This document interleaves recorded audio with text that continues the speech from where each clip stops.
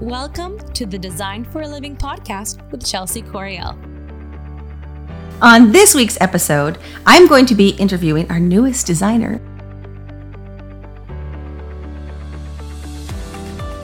Jacob Neidlinger. I told him, oh my gosh, now I'm going to have to say your name.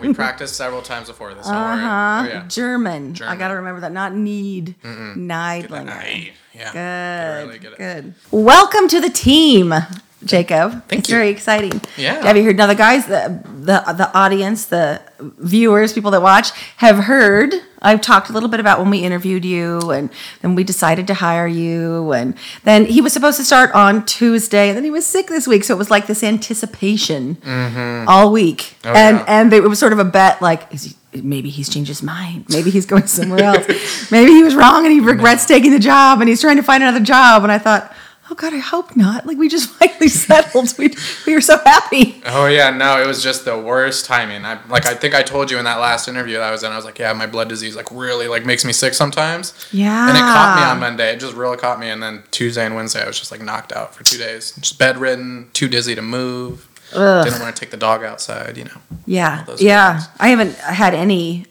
winter colds now, and I have no wood to knock on. Knock on something. Yeah, but we're so glad you joined us. I'm so glad to be here. Yeah, It's so really fun. Good, because today was your first day. First day, yeah. He's still here. What'd you think? I enjoyed it. The floor was really kind of exciting to get out and explore all of the items. Have a somewhat familiarity with some of the furniture items, but it was really cool seeing some of the newer items that brands that people that you brought in that I haven't seen yet before.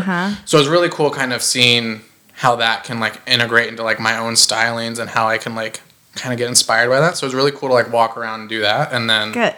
I also really enjoyed just building the furniture for you. Yeah. I'm a weird person like that.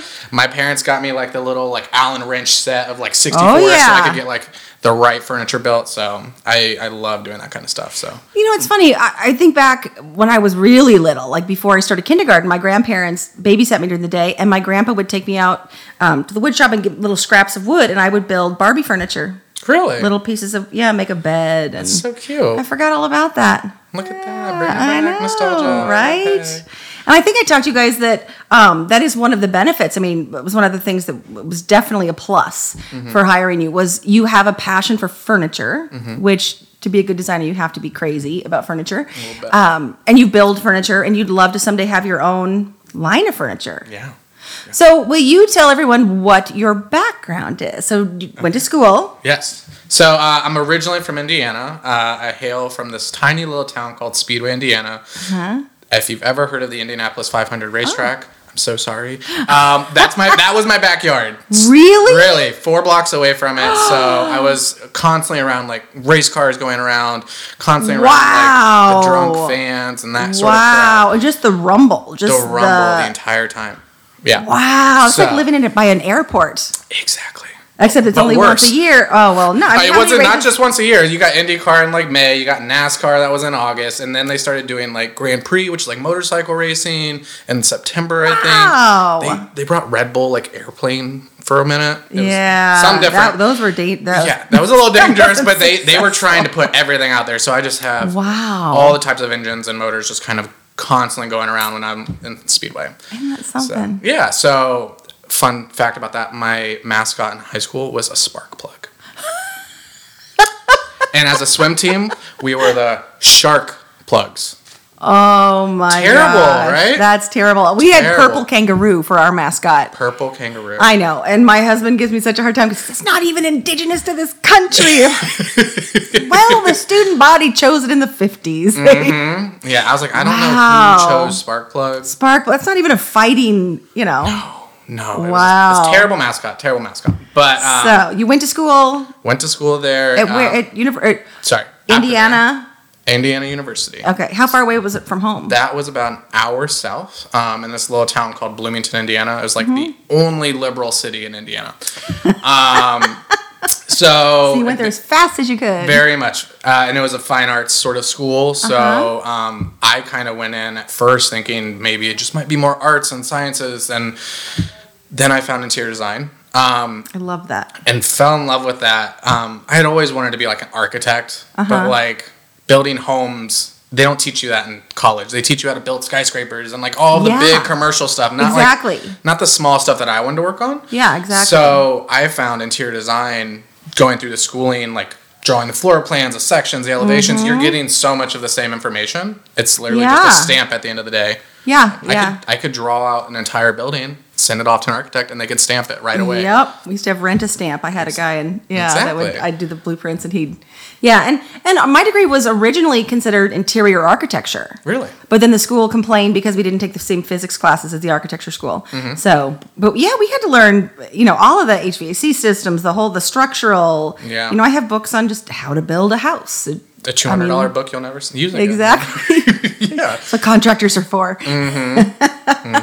But that's really cool. So it was a 4-year degree? It was a 4-year degree. It was actually a Bachelor of Science, which I thought makes me sound so much cooler and smarter than I actually am. I have a BA. Yeah. So that was a quick 4 years. And then as I was getting ready to transition out of design school, going through all like the studio classes and everything, I got a job with a local firm down there, mainly doing small residential projects, like ran a kitchen, ran a bath. Nice. Nothing like major, huge $100,000 budgets that we work with around here. But did you design them? Yeah. Did you draw them? That's awesome. So she was a mom.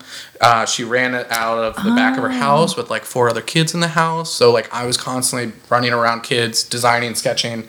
But yeah, we got to do every piece of it. We drew in AutoCAD. We would draw the elevations, the floor plans, and then send them off to the contractors to get built and all that kind of stuff. So she really let me get my hands dirty in the design world pretty quickly.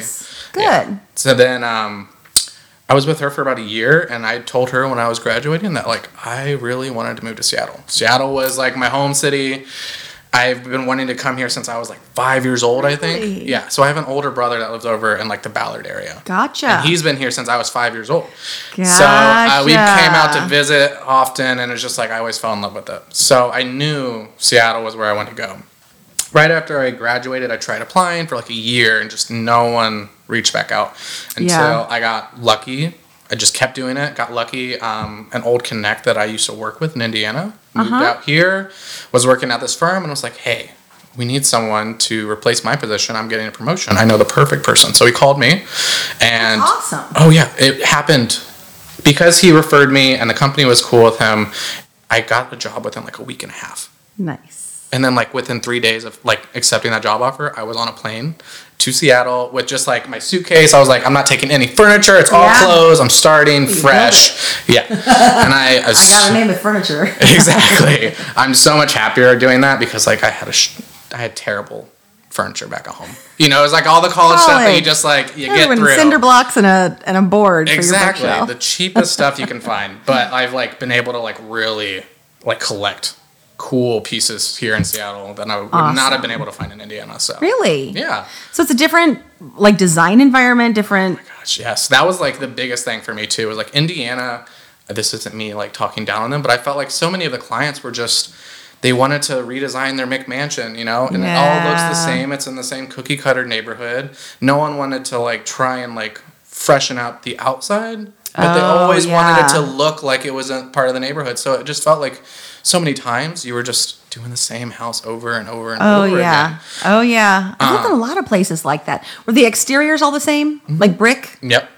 Texas was like that. Florida was like that. California was like that. It's got to be a hurricane, tornado zone, brick. But you drive through a neighborhood and all of the exteriors are the same. Unless you had, unless your client has a unique planter on the porch or a bench that you identify it by, I constantly know which house. Circling the grid for like 4 times till you come around to it. Yeah. So like that was mainly Indiana. It's just like all these small subdivisions of people wanting to like, we want to make our house different, but not really. Yeah. So Bloomington was like my first sort of like breakaway because they have a bunch of like split levels and like older sort of 70s homes that have like the atriums in the middle. Oh, cool. They had a lot of cool houses to work with. So Bloomington gave me like that sort of like awakening of like, oh my gosh, there are actually different houses and house types around here. And then Seattle just like Oh, every blew house that is out of the different. water. Yeah. Oh my gosh. Every house is different. Every house is different. They're all made of Everyone wants wood. something different. You know, they want the outside to look like it's a craftsman, but the inside needs to look like it's been Asian inspired. You know, it's like, I love Yeah. the people of Seattle just because of how unique they are. Yay. Yeah. Yeah, and I guess maybe because I was always raised here. But it is. Every house is different. And it's express yourself. Yeah. Yeah, very. I think when I moved back, and you know, I can only say that it's Instagram and it's Pinterest and it's things they see so much. Even Pottery Barn, they see the same thing, so they want to be like the Joneses, right? Exactly. But the heart of Seattle, for the most part, and it's generational. They want unique, different. Shraddha did a sectional sofa this week. Huge, big, beautiful sofa in the brightest chartreuse, like acid green velvet. Oh my gosh. It's going to be gorgeous, but whoa. Yeah. Yeah, but see, good for them, Exactly. People Express are yourself. daring. Yeah. Yes. And I love that. And it seems to just like kind of keep hitting me over the head. Every new client, it seems like, oh, okay, like I actually have to like think about something that like is going to make your project really stand out from the one I just did. Just because you need that little certain difference, it's just like it changes the whole design sometimes. Absolutely. So, I love that. So when you got here, you worked with that firm for a while. I did. Yeah. And what did you do there? Was that... So that was mainly like kitchen and baths. So it was this old, I'm going to say 10,000, 5,000 square foot showroom that had a bunch of like offices in the back that we were like thrown into. But it was just a huge floor of like different countertops, tiles, flooring, basically any person who was coming in to either build a new home or just needed a remodel. Like that was where they came to get their hard surfaces. And with that came a lot of like, which wasn't my favorite part, was like a lot of free design quotes. Just because I feel like so many times you spend so much time trying to like nail down this design for it to be something special for someone, and then because there was no protection in place there at that job, they could just walk out with that design.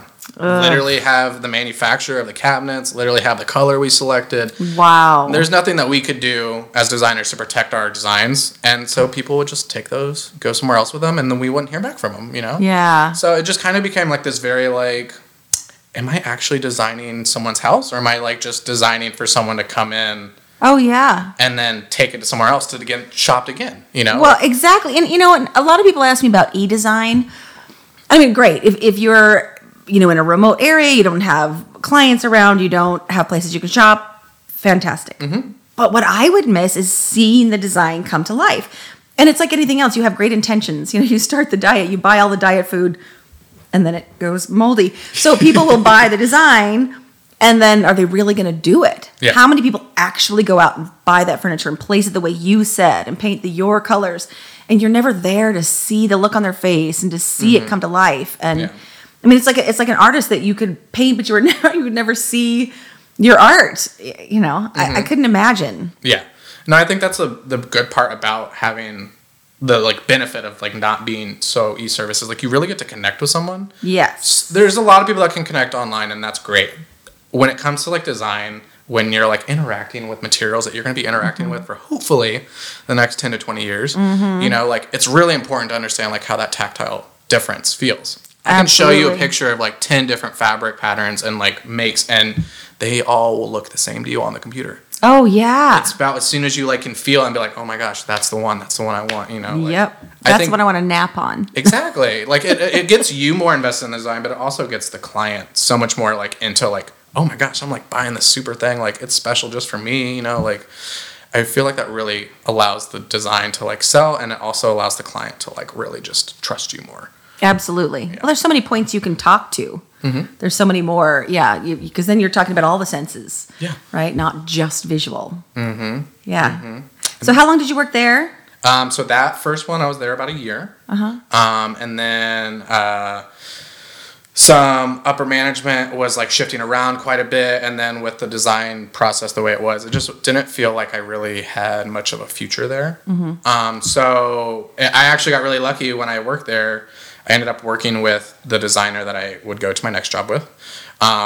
He was like building a kitchen and 2-bath remodel in think it was like Madison Lofts, Madison Park area. It's a beautiful part of Seattle. Yeah. Very, very upscale. Very old money. beautiful, $1 million condos, like for 1 bedrooms.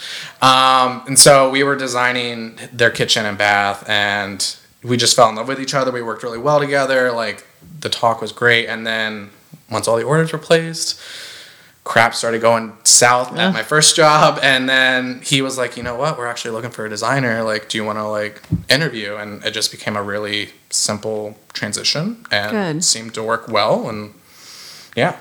So once I went to there, it became much more full service interior design or lifestyle design, like we didn't care so much about like, oh, what hard surface do you want? What's your countertop? It was more about like, what's your function in this space? How are you using this living room? Are you actually using it? Is it just like a pretty area that we need to like put some really pretty...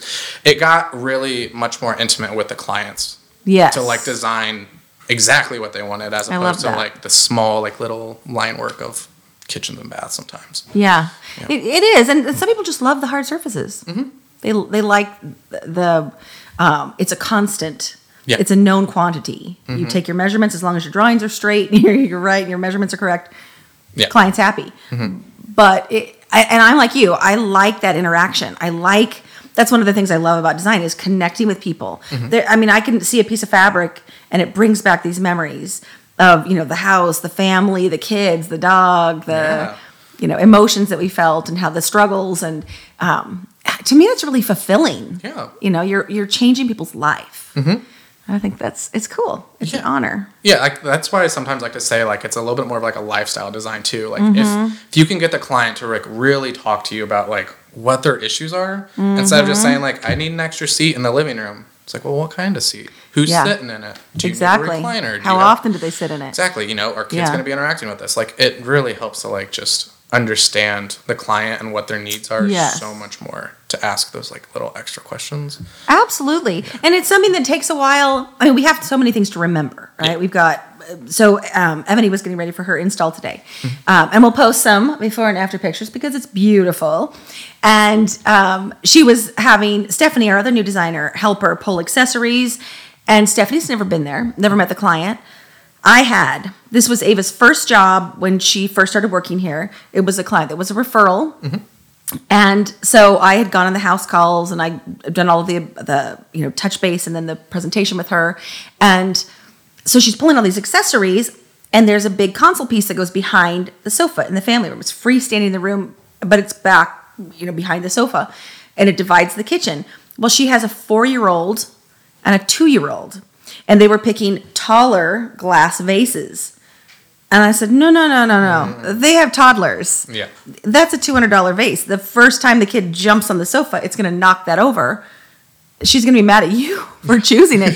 So we picked sort of a heavy-duty, staunch, like a ceramic heavy planter. And the client, I also remember, had said, I just love plants. I love trying to keep plants alive. And so I thought this is a beautiful, big, heavy earthenware planter. Tell her she can plant a plant in it. Mm-hmm. And that way it's not going to fall off. It's going to keep it there. She'll be a little more inclined to say, up, there's a plant. Yeah.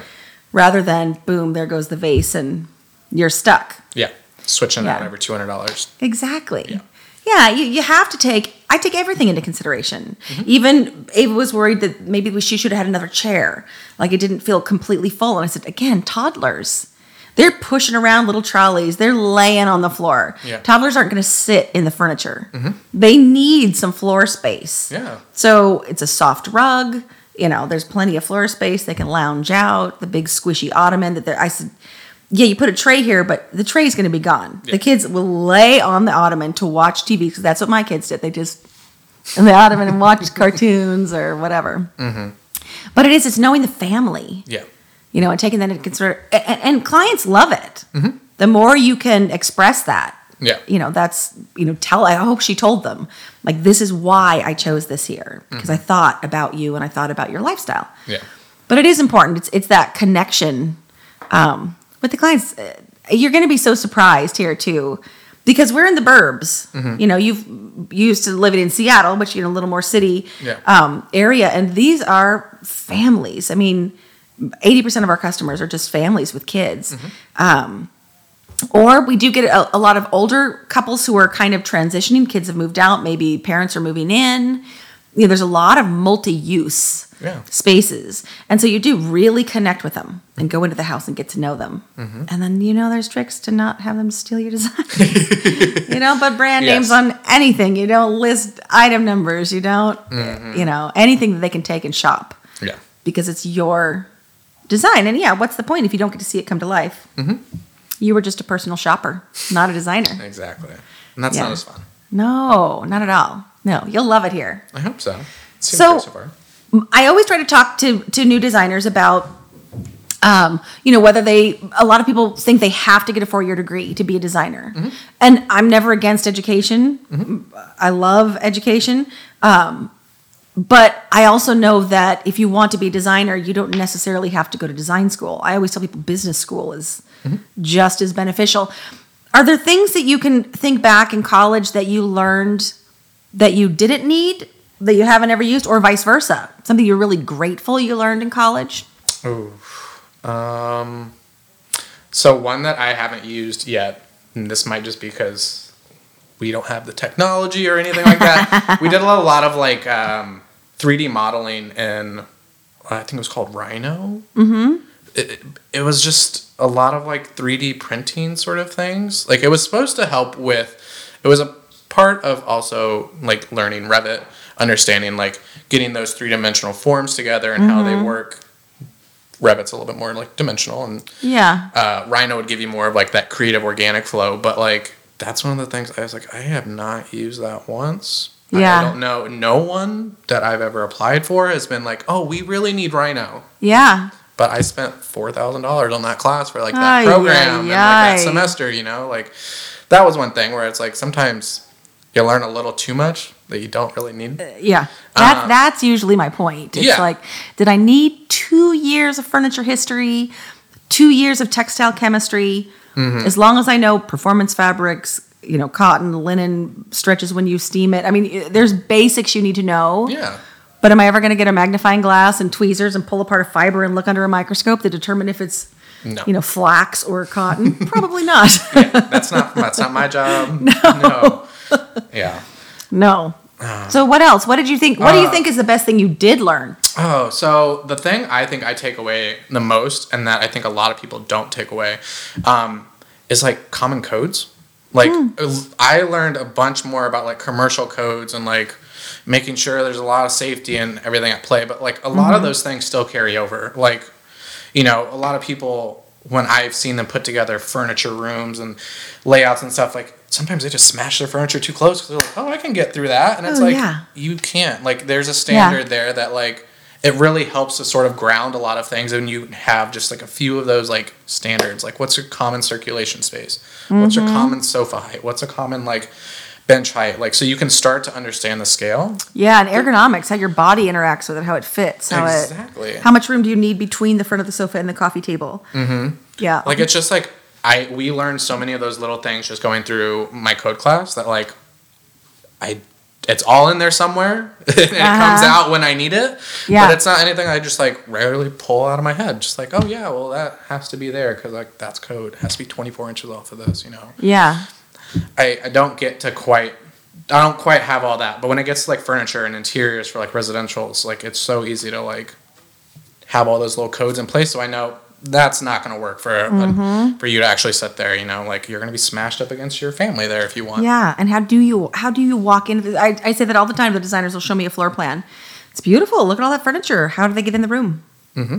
Oh, so just this one little entry where they have to walk from the kitchen around the sofa, around the chairs, and then squish by the fireplace. Mm-hmm. Probably not going to work. Yeah, exactly. Yeah, and I make cheat sheets. Mm-hmm. I mean, nowadays it's nice you have the internet. You can Google it, ergonomics, and in my course, I drew it out. I drew a little basic floor plan and said, this is a typical coffee table. This is a typical this. This is the space for here. It's things like... and I did learn it in school, but again, it's one of those things until you practice it, you don't always remember. I'll remember, like you said, it'll come up and I'll think, oh yeah. So when you're sitting at a dining room table, you're designing a dining room, it can't just be that the table and chairs fit. It has to be that someone's going to sit here. What's that distance? Are they serving? Is it something where someone has to walk behind if someone's sitting in the chair and it's pulled out? So then you're going to need another, it's all of those dimensions. It isn't just the table fits. Yeah. It has to be, how do they use it? Is it a traffic pattern, to get to the kitchen? Are you going to have everyone sit up and, you have to think those things through. Yeah. And sometimes it's just like a matter of like, what is the furniture direction? Yeah. That can like absolutely totally tell you the flow of an entire house. Even if like the Yeah. dining room table switch ever so slightly, Yeah. the flow changes. The circulation patterns change, like how you interact with that space changes. Absolutely. But so much of it is common sense. But it is one of the other things that I did myself, and it wasn't something anyone told me, it was just finally like, why don't I just do this? Where I walk around my room with my tape measure. This is a comfortable walkway. What is that? When I started doing kitchens, pull down the dishwasher. Can someone walk past it? What is that measurement? What's a comfortable measurement? You open the refrigerator door and stand there. I'd mark it out and measure it out. What feels right? Can someone get past me? Do I need to close the door? But getting used to that, like, live in the space, interact with the furniture, interact with the environment, and start to feel what feels right, what's logical. And then you have to tell your clients that. Yeah. They're going to be blown away by your intelligence. And, I never would have thought of that. Well, in our world, that's common sense, but it took some time to say, I should probably memorize these things and know these things, and then be able to tell my client, this is why I'm moving your table, so that you get a flow, so that you'll, I think a lot of feng shui even is a common sense. It's a feeling. Yeah. You walk into a space like, it just doesn't feel right. I hate when you walk in and you're obviously like you're boom right into the back of something. If I'm going to be walking into the back of a sofa, it better have a beautiful sofa table with some lamps and something decorative. So I'm walking. There's some shape to it. Yeah. So much of that is it's observation. Yeah. Being aware. I also think like it just kind of comes with like, especially clients, they just don't know what they're asking for sometimes. Like they know that they need good circulation. They know that they don't want it to be too tight. Yeah. But sometimes it's just a matter of like, you need to come talk to someone who's kind of like studied it a little bit more, just so they can give you those answers. Absolutely. Ideally, you kind of like create that sort of connection there. But like being someone that can like just, because it's so easy, common sense for us to just logically be like, oh, well, that's not going to work because like you want to do this. Like you can't do that. Nix that idea already, like. Exactly. It just like, to me, it sort of becomes like, I feel like designers are so much more of just like, we are just the option narrowers. Like, you know exactly what you want. We know what you want. Yep. We can present it all to you, but it's just because we can say, these are the 3 couches that really fit your style. Yeah. You're willing to believe it. Yeah. Well. And I mean, you should believe it. Like, I'm not sitting here trying to lie to you. Like, I want you to have the right sofa, Haven't you seen design magazines, though, where you look and think, why do they have 8 sofas in this room? What? I mean, about that every time I look at a magazine. Do they really need that many pillows or that many chairs? No one actually lives in these spaces. And I think it warps the sense of what a designer is. Yeah. I think, and that's something we do at the store, is really trying to make design accessible, because it is helping you live in your house. And I always tell clients, I'm going to give you exactly what you want, but I will not let you make mistakes. Yeah. And Suzanne was showing floor plans for this client, who was going to have to, in her mind, completely reconfigure this room. And she'd lived with it that way for so long, and it was hard for them to see any other configuration. Yeah. And so I was going through the floor plans with her, and she was describing, and which one do you think? And I said, we got to the end, I'm like, but the last one is the right one. She said, well, yeah. So, well, you need to tell the client that, because this client didn't really trust. Why do I have to move it? So I said, do that exactly. Walk through with these floor plans and say, no, I did this at first, which is like your current, consideration, but with new furniture. But don't you get tired of looking like you're so crammed back in this corner, and then you can't see the TV when you're on your bicycle, and when you can't really get into the space. So then I did it this way, and it might look better and you can see this, but you're going to walk in and just, feel that and get to the last one. So that's why I chose this. And you show them kind of your thought process. And again, it builds that confidence. Yeah. Let them say, no, I really like that one and I want to be smashed up against. But it helps the client understand that you didn't just pick it because you felt like it. Yeah. Like there is more to this job. Yeah. And really thinking through, and we care about them. It's a big part of it. Yeah, and they want to feel understood, and like especially for most of these people, it's a lot of hard-earned money that they're like saving up to like. We think of as maybe it's a small project, but to them, they've been working for that for 5-6 years, maybe, you know, like $10,000 expendable, you know, or disposable income is a lot of money for most people. Yeah. So to be able to like give them something that just seems like, oh, I'm going to throw this out there, make the most markup off of it, get my money, and then be gone. Like, it just doesn't seem right to me because like that person's never going to come back to you. When your furniture is, when they're ready for new furniture or they want to do something else, they don't want to come back to you. Or their neighbors and friends are going to walk in and think, this is stupid. Exactly. Why would I go to that I don't want to person? put my name on that. I don't want you to put your name on that. So, like, ideally, it'd be something that we both feel happy putting our names on. Exactly. Or mainly yours, you know. So. See why I hired him? Great answers. Yeah. So, you would like someday to design a furniture line. Yeah. See, and again, I want to talk to designers about, you know, design is such a broad term. I mean, I studied that you were supposed to do big skyscrapers too. I don't know why. All design schools teach you commercial. No one really teaches residential. But when you dream about being a designer, you're looking through magazines, you're looking at houses usually. Otherwise you'd go to the architecture route. But furniture is something different. I had furniture design classes. I couldn't stand them. I was terrible. The little models we had to make, and they always looked sloppy. And but again, it's such a broad, you know, degree. But you can have your niche. You can have that thing that you love about it. Yeah. And go for it. You know, it all gets incorporated.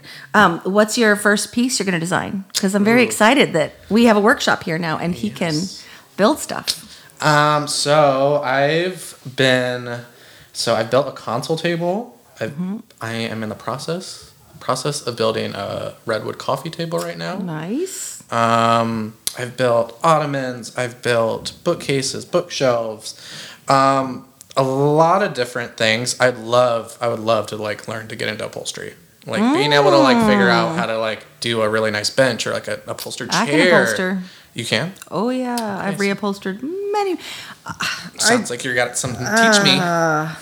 Yes, and it was back before the internet, right? I just had to get books. Or what I did mostly, I can't even count how many chairs I've done. I did a sleeper sofa in a client's living room. I've done sectionals. Wow. But it usually is reverse engineering it, taking the fabric off and taking notes. Making sure that it's okay to this, you know, taking the panels off enough so that I can use them as patterns. And just, I learned a lot of tricks. You can say, oh, where'd they get that tape? And then I'd go to an upholstery supply place and say, I found this, it was this little tack tape under there that you can roll the fabric and tuck. Oh yeah, this is here. But I just sort of taught myself. But I love it. It's very therapeutic. Yeah. You know, I have this one chair I've reupholstered maybe 5 times. Kevin will come in and it's just ripped apart in the living room, and don't step on the tacks. Yeah. There's nails everywhere. Only scratches I have on my entire hardwood floors are from a few times I've reupholstered the chair. I left a nail on the floor. Yeah. I think that's what I love about like the furniture and creating the furniture so much is like I love the tactile feel of something and how you interact with it. So like I interact with a lot of like right now a lot of my designs and furniture are coming from like very trendy like live edge woods, you know, metals, leathers and that sort of stuff, but like how do I integrate that in ways that maybe haven't been done before or feel or look different than what you've normally seen. Yeah. And so like I can spend hours sanding a piece of wood to get it like silky smooth. Like that is that's therapy to me. Yeah. That's therapy to me. It's like, oh my gosh, I can rub my hand across this. It's silky, buttery smooth. Like someone's gonna love that. Yeah. And so like to me, like understanding and like knowing when those moments are happening in furniture and like knowing when to like really make that impact of like, okay, we're gonna focus all of that softness on just this one piece of wood. Everything else can be super light, minimal. I feel like understanding that and then understanding the functions and purposes that it can be used for someone makes it so much more advantageous for me to build it for somebody. I love that. And upholstery is nothing like that. There is nothing repetitive in reupholstering. There's nothing that's like it's peaceful, but to me it's a puzzle. It's more about you figure out how, because everything has to be put onto the right order so that the fabrics, and so it's, to me, it's a big puzzle. Yeah. And learning, that chair. So, in education purposes, cushion cores, there's a wide variety. You usually get foam, high-density foam, wrapped with a Dacron. Or you get a density foam wrapped with a down or a synthetic down. Yeah. Or you get spring down, which is individual spring coils wrapped in usually a muslin and tied together kind of like an 8-way hand tie. And then it's wrapped with pieces of foam, and then it's Dacron. And so that's the cushion that I had. And they kept telling me that the first furniture store that I worked at had a lifetime warranty on their frames. And people would say, well, why isn't it on the cushions? Well, it's not the springs that break down, obviously, they're metal, but the muslin over the years disintegrated. And the strings that tied them together disintegrated. And so the springs started doing this in the chair, and it was all lumpy. So of course I take apart the thing, and I've redone it 3 times, and at this point I'm just done, because you have to put them. I tried to do it without the little individual cases, and that didn't work. And I read somewhere you could use nylons, like pantyhose. So I did that. So I cut up all these pantyhose and put each spring in and seal, and then I had to tie those together, but it's too squishy, and they were still falling into each other. So that didn't work. So the next time I upholstered it, I did take muslin and I created these little pockets and then tried to sew them, but it was never quite. It was always a little askew. Yeah, it's your artist flair, you know? Like exactly. Now I'm like, I own a furniture store. I should just buy a new chair. Yeah. I mean, like, on my coffee table that I'm working on, like, I'm pretty sure I've shellacked it now. Like, the final thing, I've shellacked it probably 3 times already. And I've gone back to, like, so I'm like, oh, that part's messed up. I need to go back and, like, sand it down so I can, like, recode it all. Even again, like, like you said, it's very much like a learning process. You kind of continually teach yourself, and you continually perfect yourself. Like, someone, not me, could have been looking at my piece and be like, that looks beautiful. Yeah, never would have seen the scratch, anything like that. But absolutely. Me as the maker, I'm like, I have an extra eye on that. I know I'm going to spend an extra 2 hours to make sure that's not visible for anybody else. Yeah. Note to self, only hire old, elderly upholsterers or furniture makers. They've learned all the tricks and all the mistakes. Yeah. That's why you pay more, right? That's why they get the big bucks. That's right. So what are you most excited about working here? You talked a little about the clients, but you haven't really had the chance like this to sort of rapid fire meet clients and, this many, if you're working at more of an independent design build. Yeah. So I think the thing I'm looking forward to the most here is sort of building my own client relationships. Appreciate you being the mama, overlooking everything. But so many of the places I've been in the past, it's always been like, I can throw together this design. I spend so many hours on it. I present it. And then like the head boss guy is like, oh, you need to change that.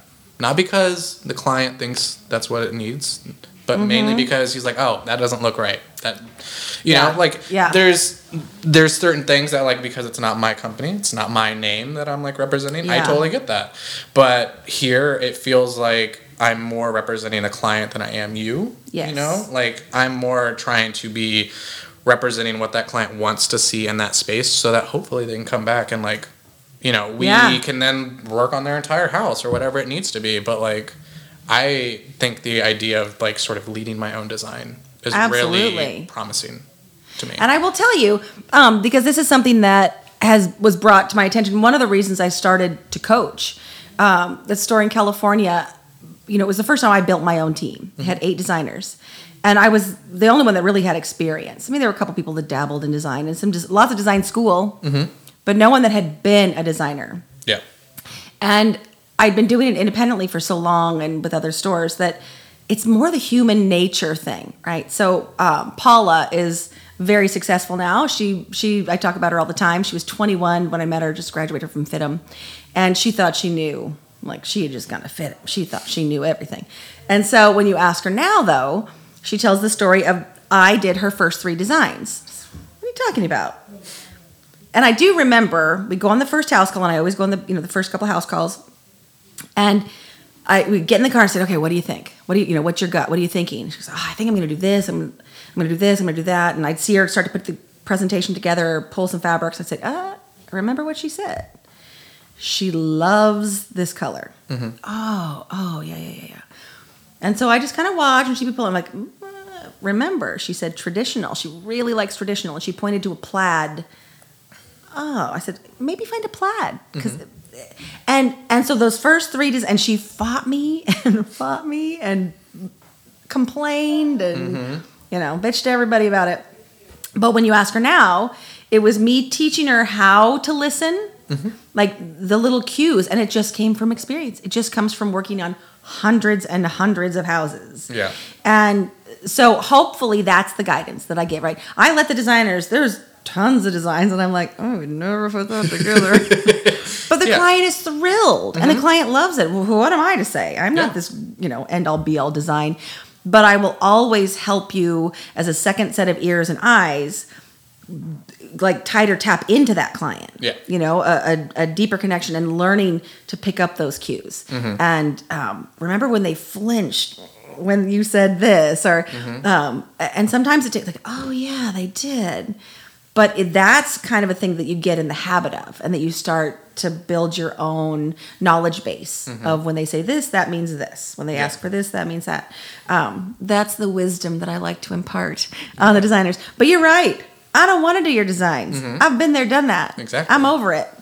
I can barely design the floor. I don't design my own house. I'm excited to see. The thing that I also love is watching young designers create things that I wouldn't have ever thought of, or color combinations. And at first I'm like, really? And sure enough, when it's done, the client loves it. And then I started to see, it's a trend. And I'm like, oh, I was just a little behind. But I feel like it keeps me young and fresh in design to see what you guys come up with, to see, how you mix textures and styles and everything. It's exciting. Yeah, that was like one of the things I think that really interests me when we were first interviewing. It was just like when you were talking about all the other designers, like how they all come from different avenues of life. And I'm so used to just being like, oh, you went to a design school too? So did I. Oh, how'd you learn AutoCAD? It's like, it's all the same stuff. And so like a lot of people are cranking out the same designs. But I think being around different creative minds in other ways than I'm traditionally used to, I think is going to be really inspirational too. Absolutely. Especially when they're just asking maybe me for help. Because maybe it's going to make me go look at some stuff, and then all of a sudden it's like, hey, cool, I'm really into this brand now, so maybe I'll use them next. You and Shraddha, I think, are the only ones with official degrees in design. Okay. Stephanie's going to school for designer. She has. Suzanne, never. Karen, never. Yeah. And then Ava's the architect. David just always liked design and has great taste. Yeah. So, but he's a people person. So it is. And I love that it's international. From Venezuela, from India. We've got, I love that, that feeling of we are learning and growing, right? We are learning about, Shraddha teaches us all the time about, in India, like they custom build everything. There is no brand you go by. Everything is custom built. So she knows a lot more about the structure of furniture, and she'll, we've just learned a lot from all of us. Yeah. I think that'd be a great takeaway for everybody too. Absolutely. We built a family. Very picky about my team, and I think I feel good. This is I don't have weird butterflies or pits in my stomach. I feel good. Good. I feel like I can coast for a while. Let you guys do the hard work. You should coast for a while. Good. I get to relax and work on my, everything else. Maybe reupholster the chair 6 times. Yes. No, I'm going to buy a new one. No, I have to pick it out. Ugh. Can you help me pick out a chair for my living room? Yes, I totally can do that. I love it. Thank you so much for being on the podcast. Yeah, of course. Thanks for having me. You bet. We'll have you on more often, because I really do want to do these interviews and shooting more, views of what it's like to be a designer. Yeah.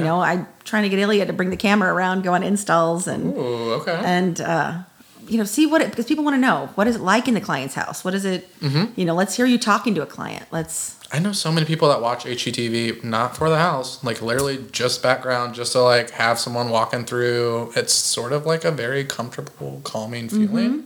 So I get that. Totally get that. I love it.